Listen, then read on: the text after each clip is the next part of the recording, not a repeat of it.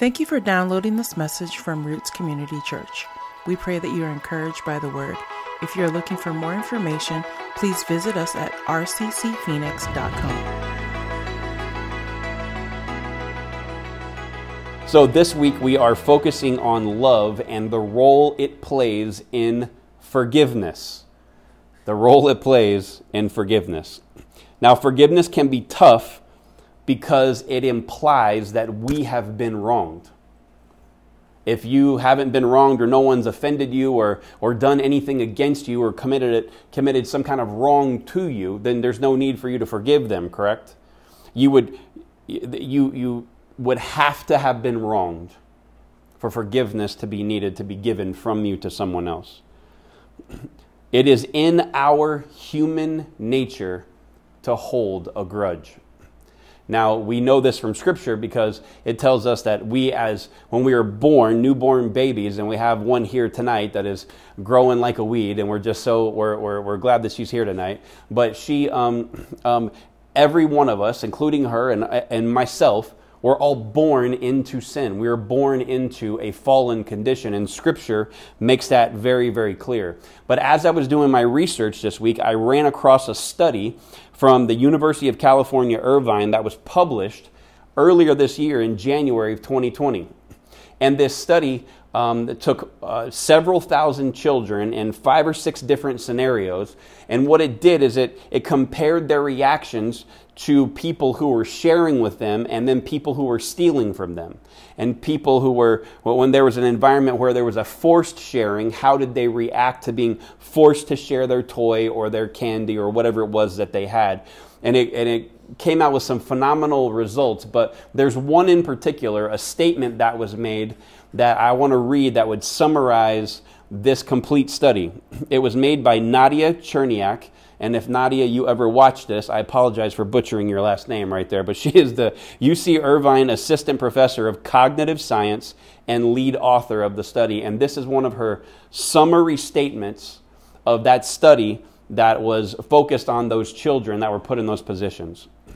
We found that children intuitively hold grudges, but have to be taught how to show gratitude. They intuitively hold judges. What does that mean? It is in our nature. Here we find a scientific study finally catching up with what the Bible has been telling us for more than 1,800 years, right? That it is a natural position for us as human beings to hold a grudge. And if holding grudges is natural for the fallen and fleshly nature of human beings, then the desires for retaliation and vengeance are not far behind. I'm going to say that one more time.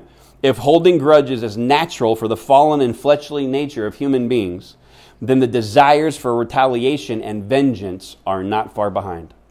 So here we are as believers in Christ. Let's put ourselves in this scenario real quick, where someone has done us wrong and we naturally want to hold a grudge. It naturally leads us down this path to revenge and vengeance and these types of attitude. But the Holy Spirit is living inside us. If you're a believer in Christ, the Spirit of God's in you, and He is giving you another option, another way, a better way to handle these scenarios. And I want to go back to what the scripture that we've been using the last couple of weeks in 1 Corinthians chapter 13, verses 4 through 7, and remind us what the Spirit of God, what the Bible would tell us about love.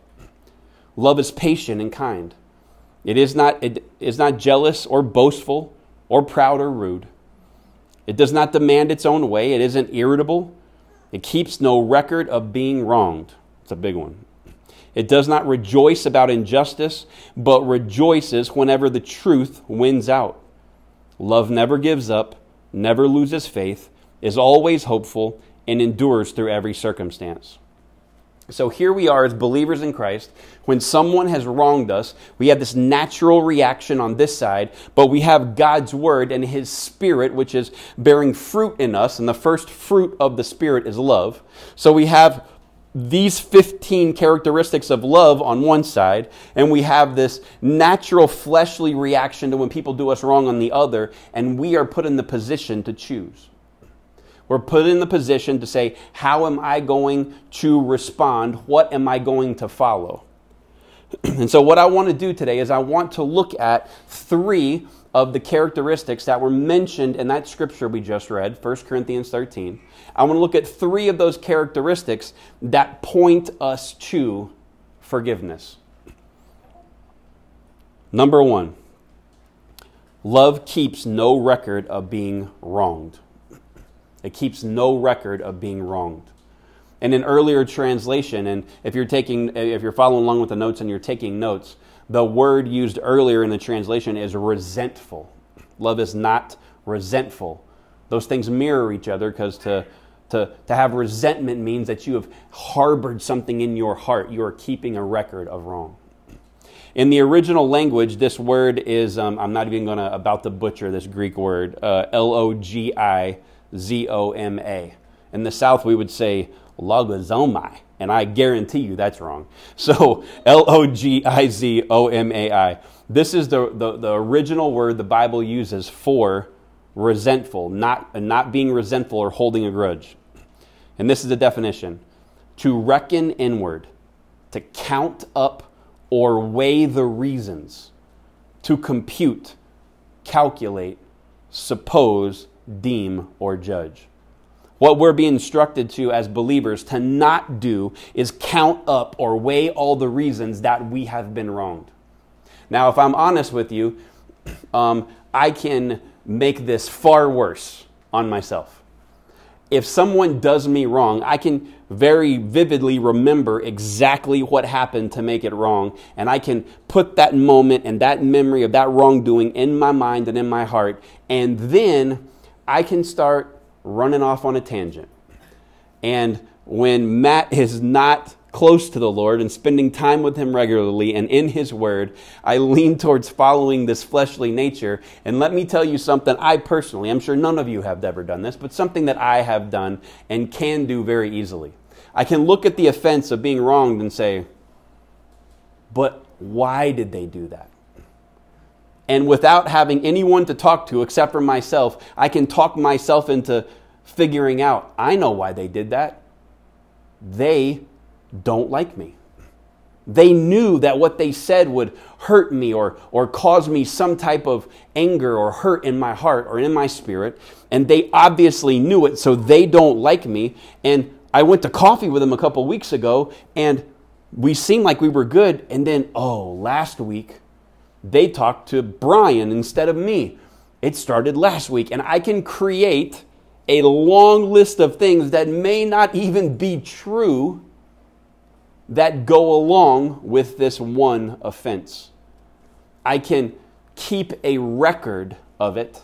I can make a list. I can go over it again and again and again. And the longer I sit with it and keep that record of wrong and grow and stew over it, resentment begins to grow in my heart.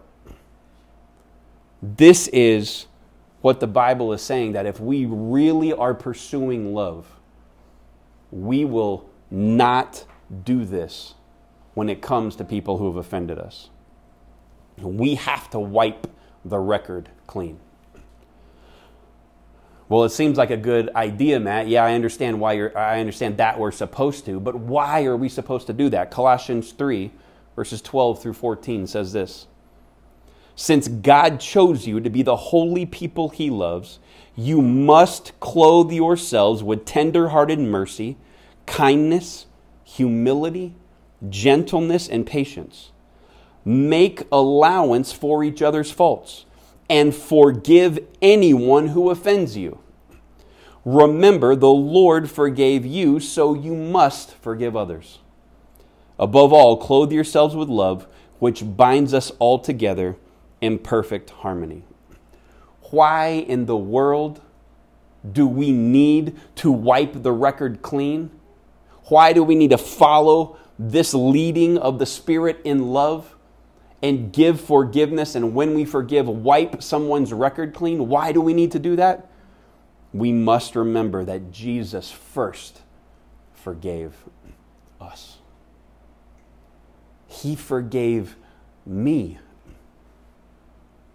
Scripture is very clear that every single person has sinned and fallen short. Everyone. And if we say we have not sinned, then the Bible actually calls us a liar. Everybody has fallen short of God's glorious standard.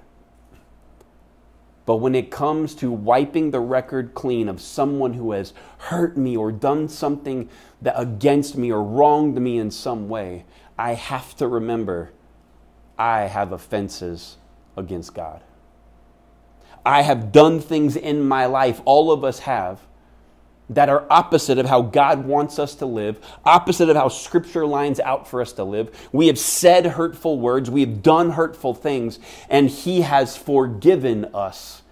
And in that same way that we have been forgiven, we have to turn to the one who has offended us, who has hurt us, who has wronged us, and wipe the record clean. Right before Jesus was taken to be crucified, the day before, He had a meal that we often refer to as the Last Supper. And He tells His disciples something very important. Matthew 26 through 28. As they were eating, Jesus took some bread and blessed it. Then He broke it into pieces and gave it to the disciples, saying, "Take this and eat it, for it is my body." And He took a cup of wine and gave thanks to God for it. He gave it to them and said, "Each of you drink from it, for this is my blood, which confirms the covenant between God and His people." Listen to this last line. It, His blood, is poured out as a sacrifice to forgive the sins of many. Jesus' blood was poured out as a sacrifice to forgive the sins of who? Oh, well, me, right? That just means me? Or my family? Or my friends? Or my church? Or the people I'm cool with? No. It was given for the sins of many. And that word many in the original language means a large group of people. You know who that large group of people? Anyone who asks Jesus to forgive them of their sins, confesses Him, and believes in their heart that He is Lord. The forgiveness of God is not reserved just for the people that we like. Ooh, that was a tough one for me this week, so I'm going to repeat it. If not for you, for me. The forgiveness of God is not reserved only for the people that we like. Jesus will forgive anyone who confesses their sin and truly believes in Him. This includes people who may have wronged us in the past. You can see that in 1 John 1 and 9. We wipe the record clean for people who have offended us because Jesus' forgiveness is literally available to anyone, and He first forgave me. Love keeps no record of being wronged. Number 2, love does not rejoice at injustice. In an earlier translation, it says, love does not rejoice at wrongdoing. That's a line there in your notes if you're following along with notes. It does not rejoice at injustice. It does not rejoice at wrongdoing. The original word for wrongdoing in the Scripture is adikia. And the definition for that word is injustice, unrighteousness of heart and life, a deed violating law and justice, or an act of unrighteousness. Now, since we have a natural tendency to hold a grudge and we want vengeance or payback to someone, this is not just specifically looking at us and going, hey, if someone did you wrong, don't do them wrong. It goes a little bit deeper. It's not only telling us to not do wrong back to someone who has wronged us. It's dealing with a heart issue that has definitely lived inside of me before. This not only speaks to us personally retaliating, but also includes us being happy when payback happens to that person indirectly. Let me give you an example. When someone does something wrong to me, I may want to run up and kick them in the shins, to pay them back. You hurt me, I want to hurt you, right? But as a believer, you can kind of get into this rule-based thing and go, I'm not supposed to do that, and so I'm not going to do that, and you better be lucky I'm a Christian because you could still catch these hands even though I'm saved, or whatever. But you sit over here and stew in it, and then you watch this person who has done you wrong, and then somebody you weren't even expecting comes into the scene and they do them wrong. And there's a little bit of joy in us when we go, you got what was coming to you, sucker. Now, there is an idea that is in our culture and has actually kind of seeped its way into the church, and that is an incorrect belief of this word called karma. We think, well, man, if you're going to do that, it's going to come back and get you, and karma is going to come back. If you hurt somebody else, karma says you're going to get hurt. And we sit and rejoice and have some satisfaction and joy and delight in that happening to someone. That is a pagan idea that doesn't belong anywhere in the life of believers and Christians. It's a Hindu idea. Why is that wrong, Matt? I mean, they got what was coming to them, right? Yeah, but love does not rejoice at wrongdoing. They got what was coming to them. They did me wrong and they got it back, and I have a little bit of satisfaction. And if that is us, we have an area of our heart that is not being led by love. How do you do that? How do you let this go? How do we not seek any payback? How is that even reasonable for us to be asked to let that go? Luke 6:27-36 makes it very clear. But to you who are willing to listen, I say this, and I pray every single person who hears this is willing to listen. Love your enemies. Do good to those who hate you. Bless those who curse you. Pray for those who hurt you. If someone slaps you on one cheek, offer the other cheek also. If someone demands your coat, offer your shirt also. Give to anyone who asks, and when things are taken away from you, don't try to get them back. Do to others as you would like them to do to you. If you love only those who love you, why should you get credit for that? Even sinners love those who love them. And you who do good only to those who do good to you, why should you get credit? Even sinners do that much. And if you lend money only to those who can repay you, why should you get credit? Even sinners will lend to other sinners for a full return.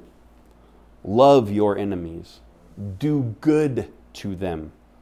Lend to them without expecting to be repaid. Then your reward from heaven will be very great, and you will truly be acting as children of the Most High. For He is kind to those who are unthankful and wicked.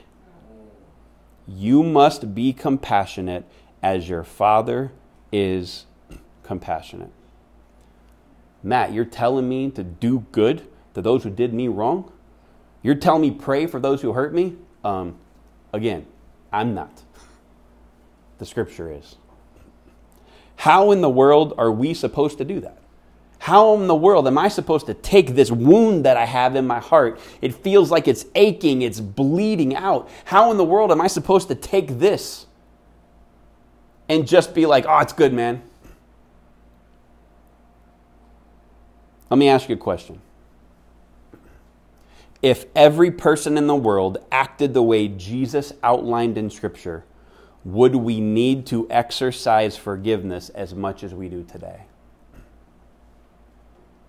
If every person that you know, every family member, every relative, even your crazy uncle that sleeps in the basement sometimes, if you have one of those, or any crazy family member, if you have friends, people you work with, everybody in the world, if every single person acted in the way that Jesus has lined out for us to act, would we have to forgive as much? No. We would need to forgive because we're imperfect individuals, but the level of forgiveness and the purposeful wrongdoing to other people would be almost non-existent if everyone acted like Jesus. So I want you to hear me very clear. Those who wrong us are not acting in the way that Jesus commands. Those who wronged us are not following his commandments. If their hearts were truly submitted to Christ, they would not purposely hurt others. This means that any wrong that is done to us may appear to be a personal attack on the surface, but the root cause is a heart that is not submitted to Christ. I want you to think about this for a second. I want you to just take a moment and let that sink in.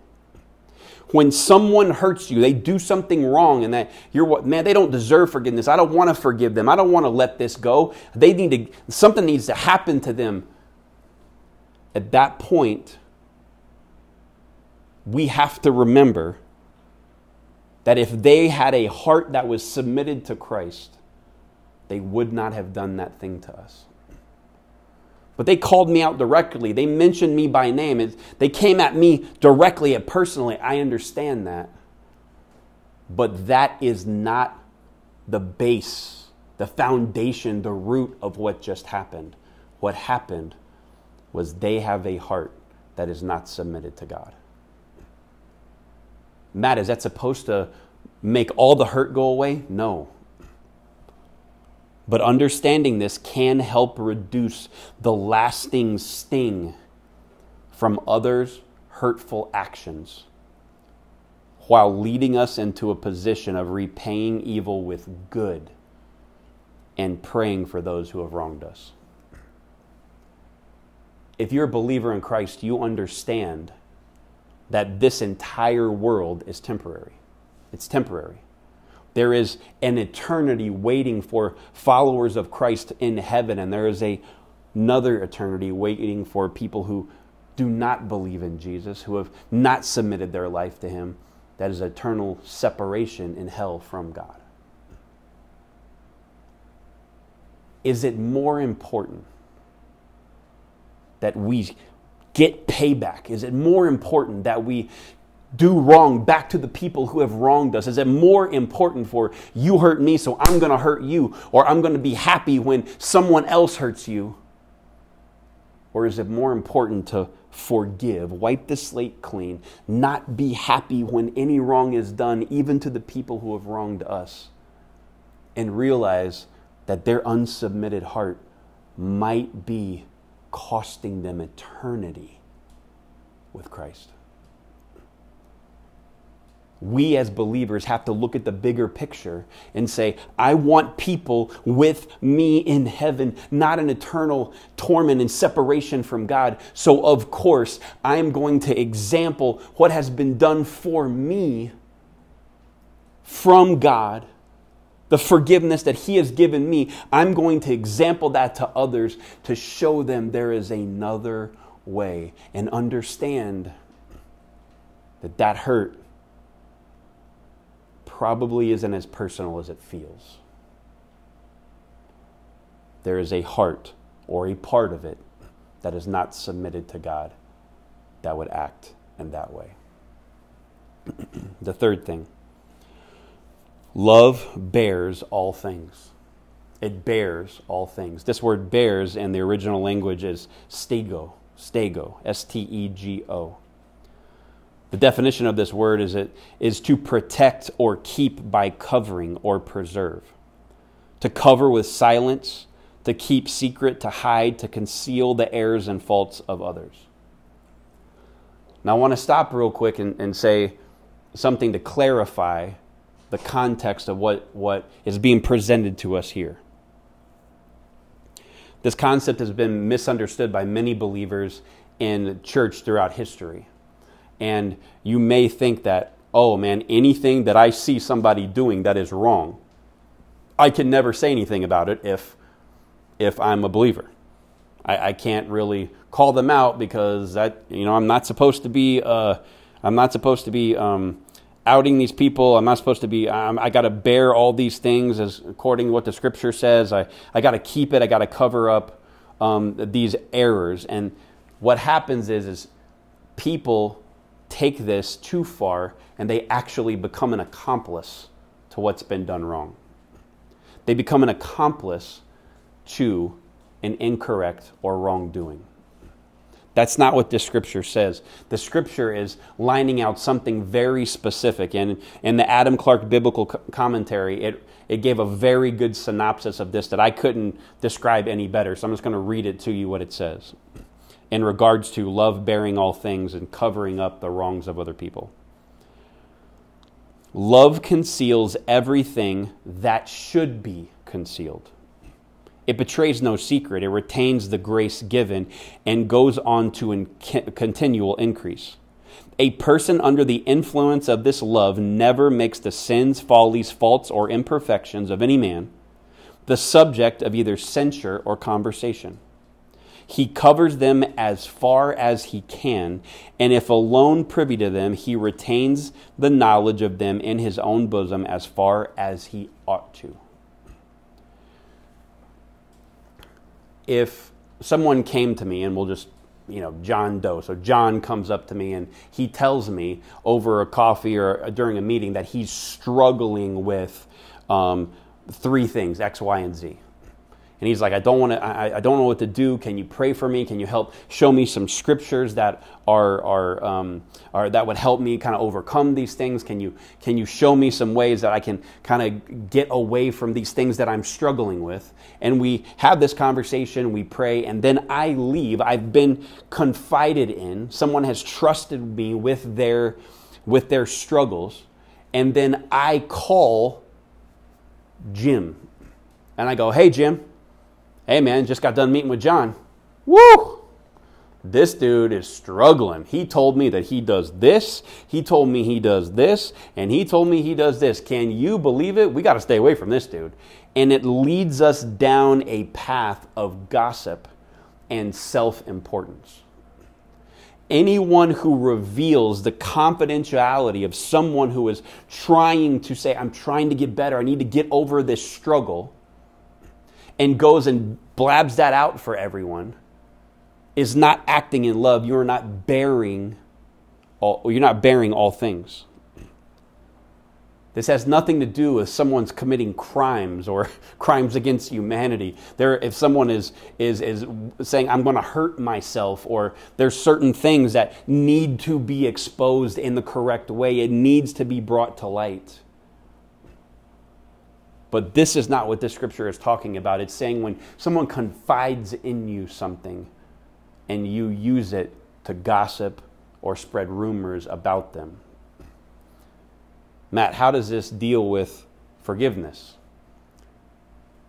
Sometimes people who you know very well are the ones who hurt you.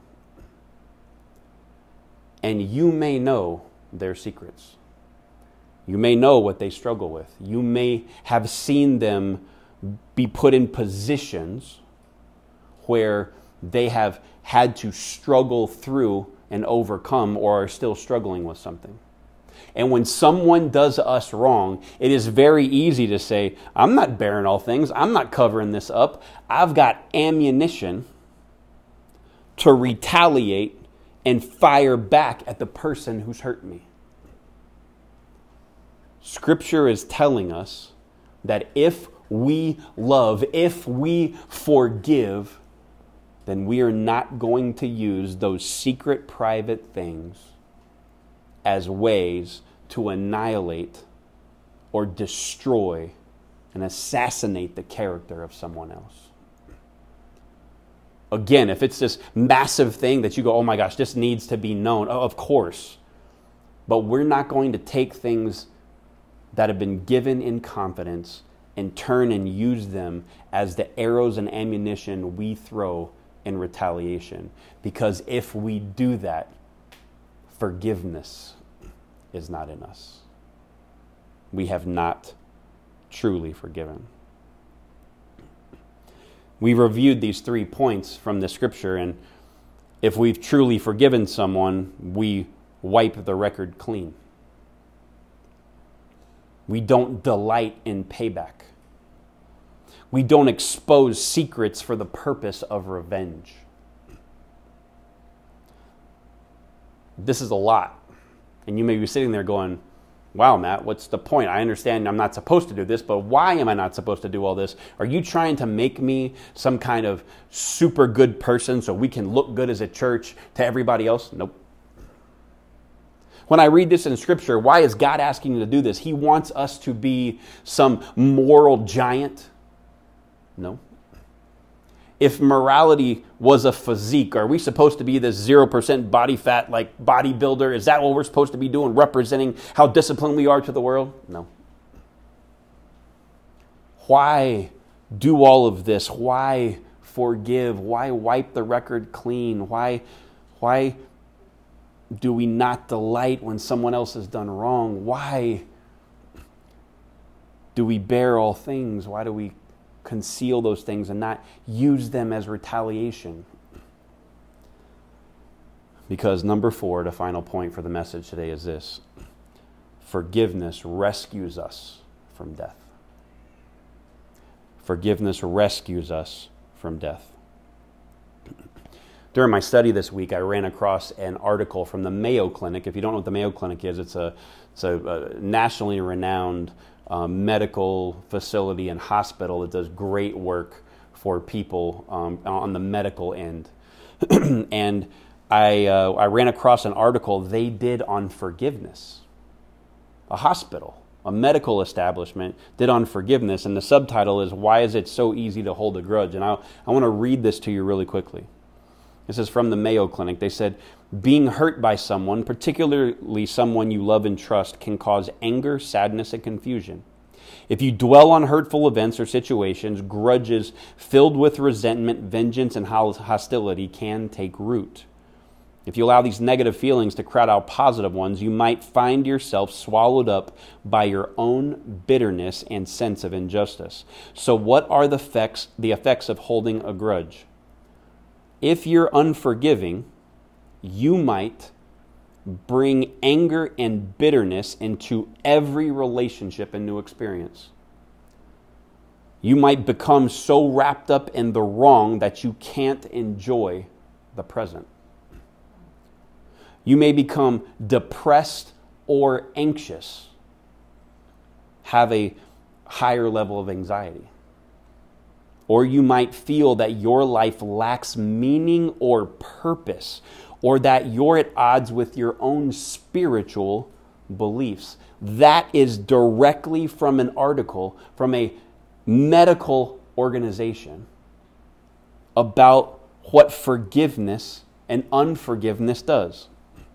Here we have a prominent and leading medical establishment in the world telling us the benefits of forgiving other people. They mentioned bitterness, and I heard this statement that I wanted to pass on to you, that bitterness is like swallowing poison and hoping it hurts someone else. Bitterness is like swallowing poison and hoping it hurts somebody else. Scripture identified the need to get rid of anger and bitterness long ago in Ephesians 4:30-32. And do not bring sorrow to God's Holy Spirit by the way you live. Remember, He has identified you as His own, guaranteeing that you will be saved on the day of redemption.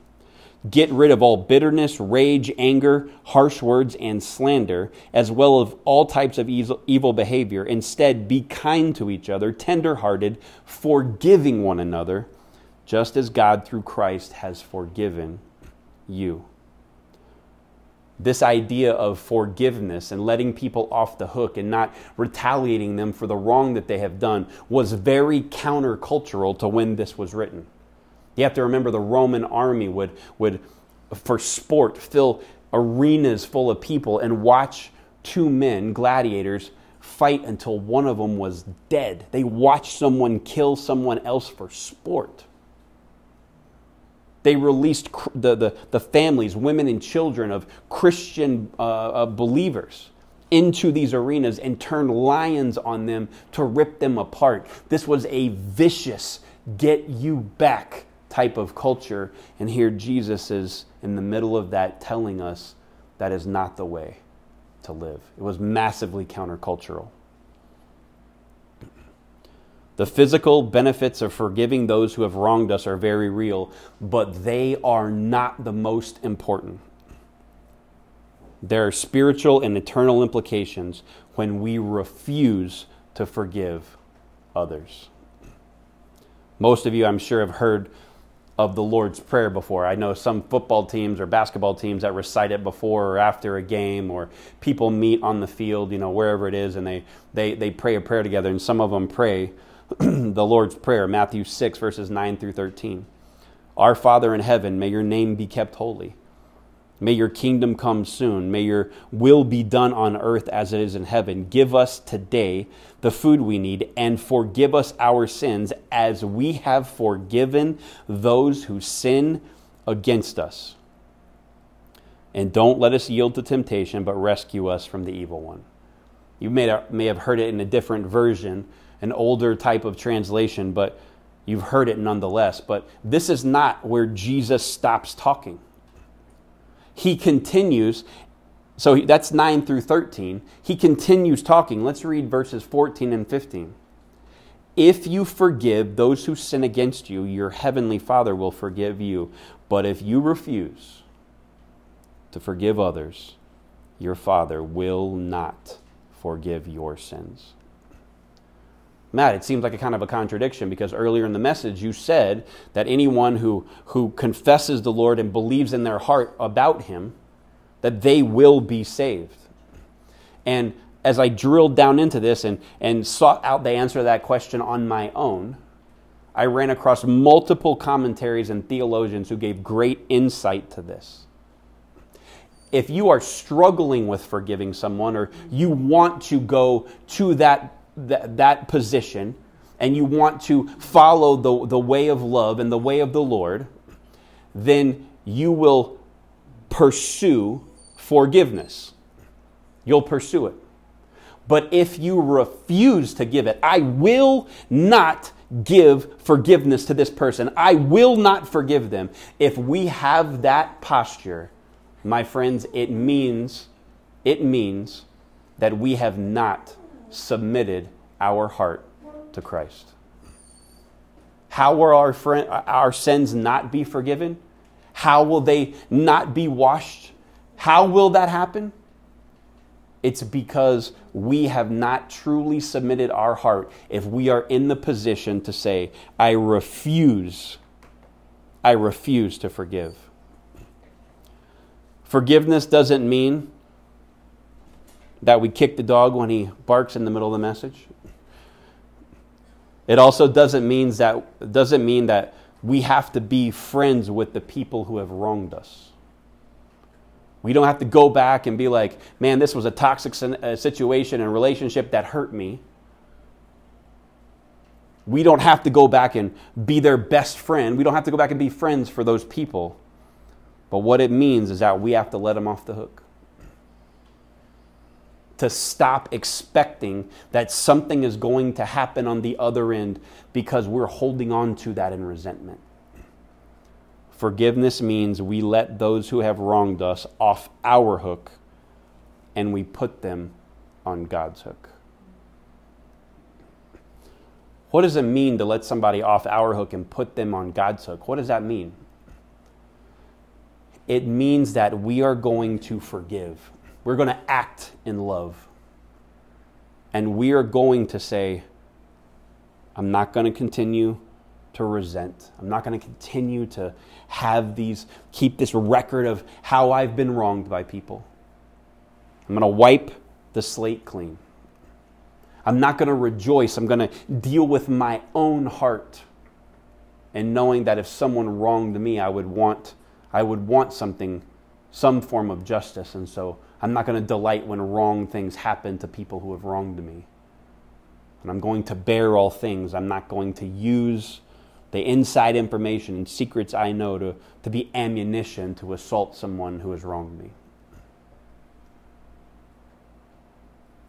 It means that I am going to say, I'm done with this, and I forgive.